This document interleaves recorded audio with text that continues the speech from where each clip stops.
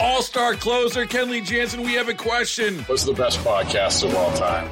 Baseball isn't boring, baby. I'm Rob Bradford, and every single day I'm sitting down with the biggest names to show you this great game is the greatest game. It's my podcast. It's my passion. It's a cause I started more than 2 years ago and is now the most prolific national daily baseball pod there is. Another fact. So jump aboard the BIB Express. Follow and listen to Baseball Isn't Boring, presented by Wasabi Hot Cloud Storage on the free Odyssey app or wherever you get your podcasts. Chris and Amy on KMOX. Back to the Quiver River Electric guest line, and CBS News legal analyst Thane Rosenbaum is joining us this afternoon. We appreciate your time, Thane. How are you? I'm fine, Chris. Nice hearing both of your voices, Amy. Well, thank you. It's good to hear your voice. It is good to hear your voice. Listen, we have a situation in the Supreme Court. Yesterday, arguments were heard regarding the Sackler family, the Purdue Pharma family that was instrumental in the opioid crisis that we have suffered in this country, and people have died, people have gotten sick. What they wanted essentially was to be free of any other future lawsuits because they're trying to protect their fortunes. So break down what happened for us yesterday during those arguments. So, Chris, that's the deal that they cut. You know, that settlement is already, that it's left the dock. They originally said we'll contribute $4 billion into a settlement fund that can be used for victim compensation and for treatment in facilities, for the creation of drugs that deal with overdoses, compensate cities and Native Indian American tribes for the costs associated with the opioid addiction crisis. And the 50 state attorneys general rejected the $4 billion, and so did the victims. They all rejected it. So the Sacklers said, all right, okay, $6 billion. We'll give you $2 more billion. And they accepted that. All right. But they said, I want a clear release. Nobody can ever sue a Sackler again. Now, why is that? Because before the crisis hit its end, they were pulling money out of the corporation. Remember, corporations are designed so that they're their own separate entities. So the people who are shareholders are not responsible for the debts of the corporation itself. So they were just sifting money out of there. And apparently they're worth $11 billion. Mm-hmm. I mean, in the end, they're saying, we'll give you 6, but 6 means we will never see a lawsuit associated with OxyContin again. And so the Supreme Court was in a tough bind. What's the bind? Well, bankruptcy is set up for the purpose of giving you a fresh start. That's the purpose. And normally, in order to reorganize financially through bankruptcy, you have to put all your cards on the table. You can't hide a painting or a Maserati. You can't have money overseas. You can't have billions of dollars. So this deal that they cut fundamentally rejects the basic concept of a bankruptcy, except for one thing. Ready? The Sacklers are saying, we're not bankrupt. The company's bankrupt. We don't have to hold to that principle. We cut a deal, and that's the deal that we're going to accept. We're not going to accept any deal. So what was before the Supreme Court is the Justice Department tried to block this. And the states and many of the individuals saying, don't block this because we need the money. We need it now. And if you block this, we're going to have to start all over. And so the real question was there something in the bankruptcy code, that's what the court needed to know, that would allow a third party like the Sacklers to receive lifetime immunity by being the owners of a corporation that went bankrupt? That's really the legal issue. Okay, when you just said just now the $11 billion, you were saying that's what Purdue was worth?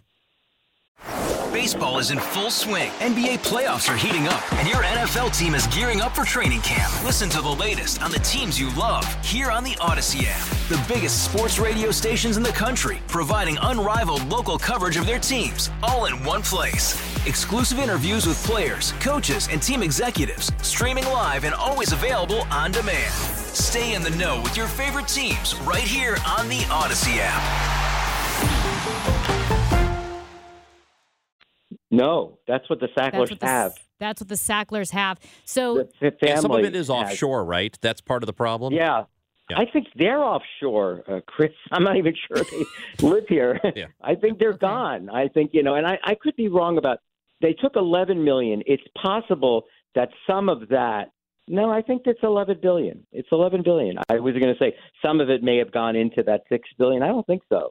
I think that, so, that's really what the Supreme Court had to deal with. And what was interesting was that this thing created an enormous amount of conflict among the justices and not along ideological grounds. So you saw weird stuff like Ketanji Brown Jackson and Kavanaugh on the same side. What? How did that happen, right? And, Kagan was on another side with another conservative justice. And you can just tell, you never know. When they ask questions, it doesn't mean they'll vote that way. Sometimes they ask questions in order to make a point to another justice because they know that justice needs to be swayed.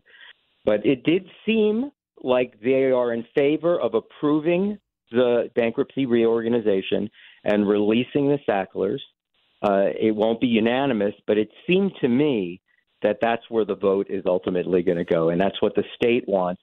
Now, it's what most victims want, except for some victims, right? Some victims say the following. They say, I need this money. I lost my husband. I lost my son.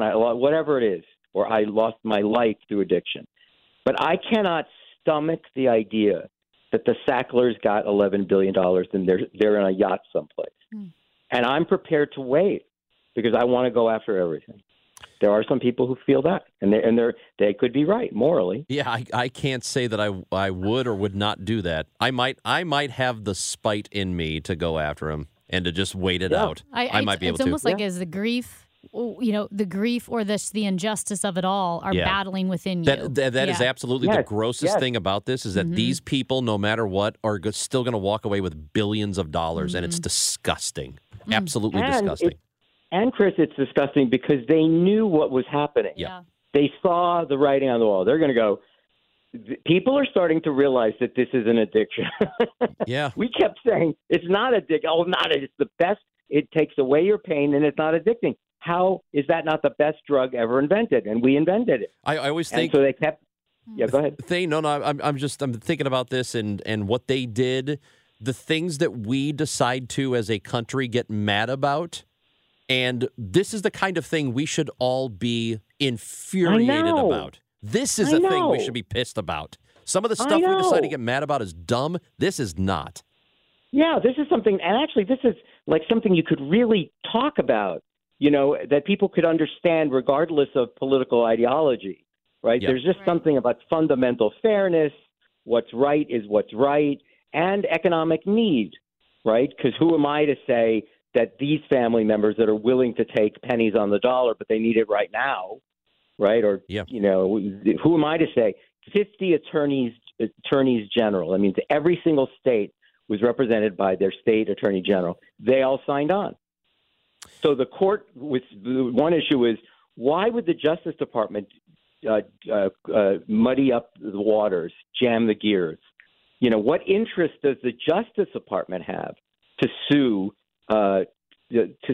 in order to overturn this bankruptcy organization? And that was another issue that the court was grappling with, right? It's not like it was one of the family members that said, we will be the lone holdout. By the way, there were people like that with 9/11.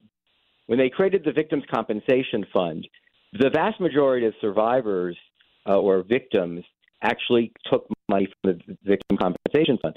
But there was a category of people in the hundreds, I think, that said, no, we don't think this is fair. We don't like it. We don't like the fact that it didn't create a historical record.